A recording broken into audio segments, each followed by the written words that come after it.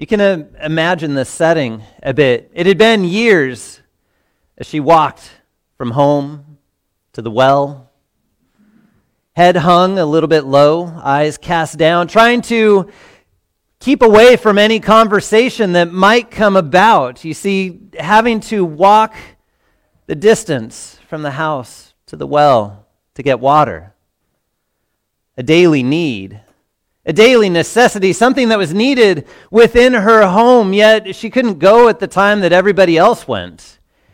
Normally you'd go and get water in the beginning of the day, around dawn, where the weather was cooler, the job was easier. It was a bit of a social opportunity to see how things were going on in the society, an opportunity to talk with a neighbor, an opportunity to pray with them, an opportunity to spend some time with the person who was right next to you in life and see how life was going.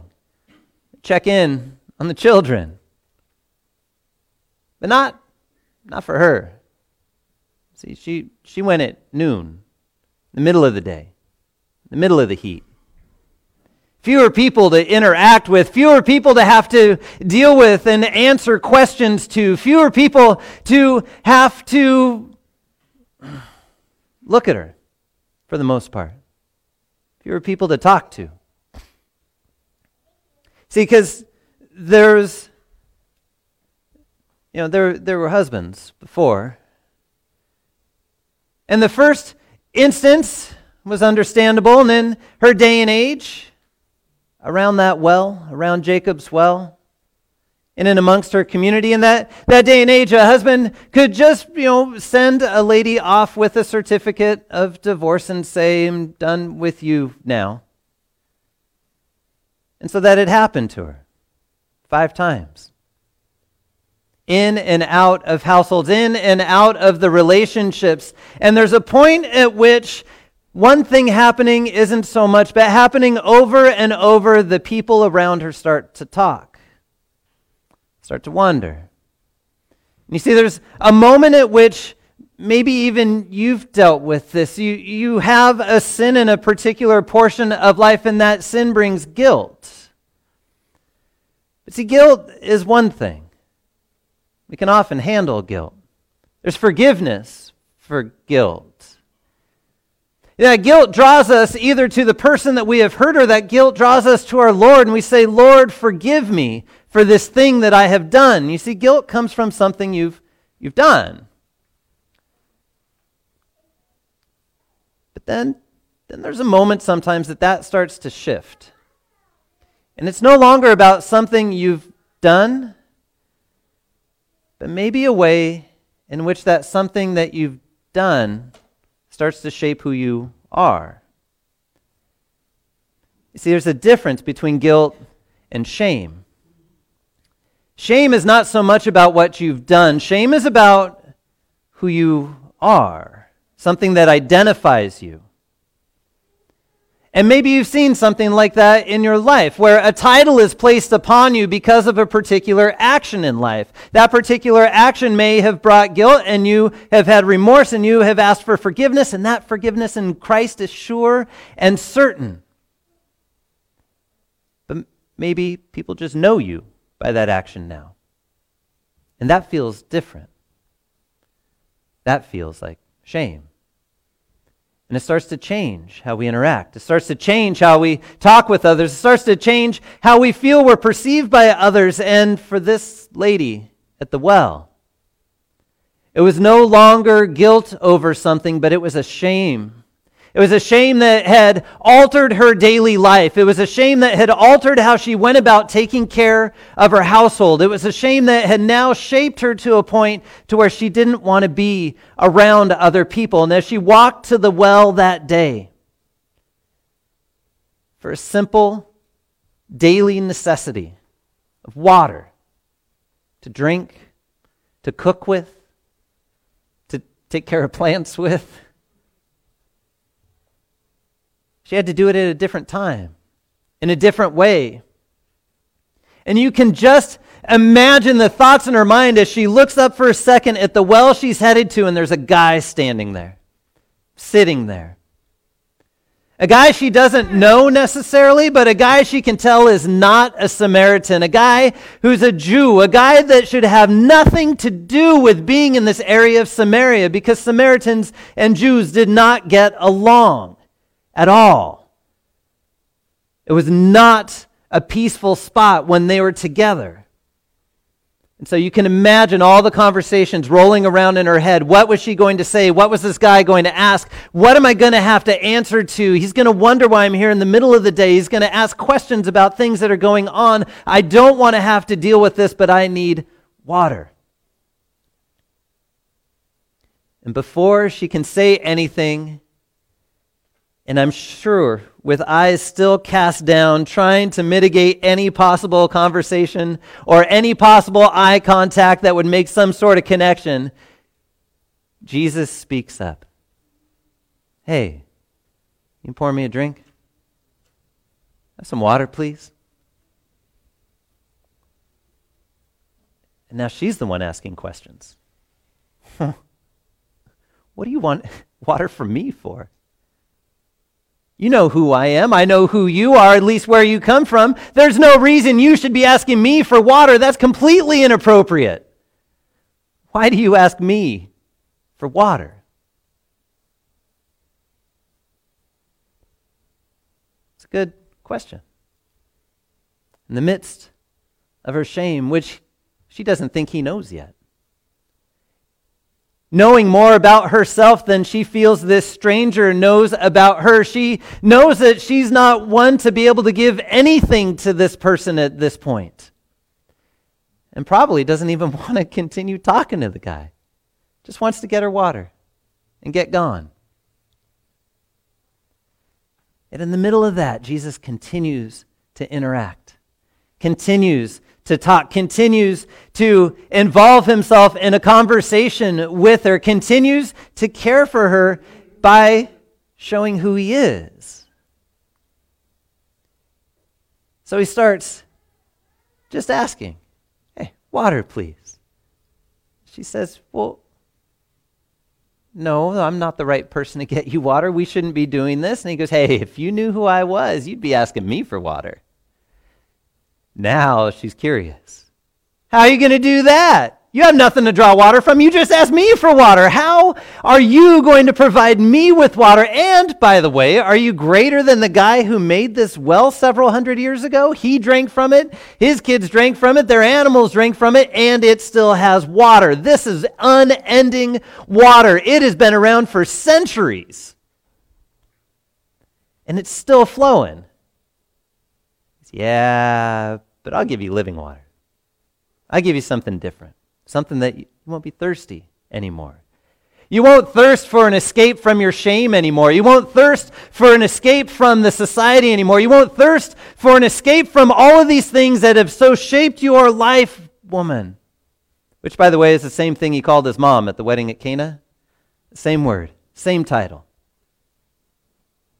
Same moment of endearment. What I give you will reshape you. That's what he's trying to say. It's what he's trying to share with her is, in the midst of the things that you feel have shaped you so much, I want to give you something to give you a new identity. I want to give you something that you can rely upon, something that you can depend upon, something that you know is absolutely, eternally, never ending. Because I know who you are, and I know what you've done.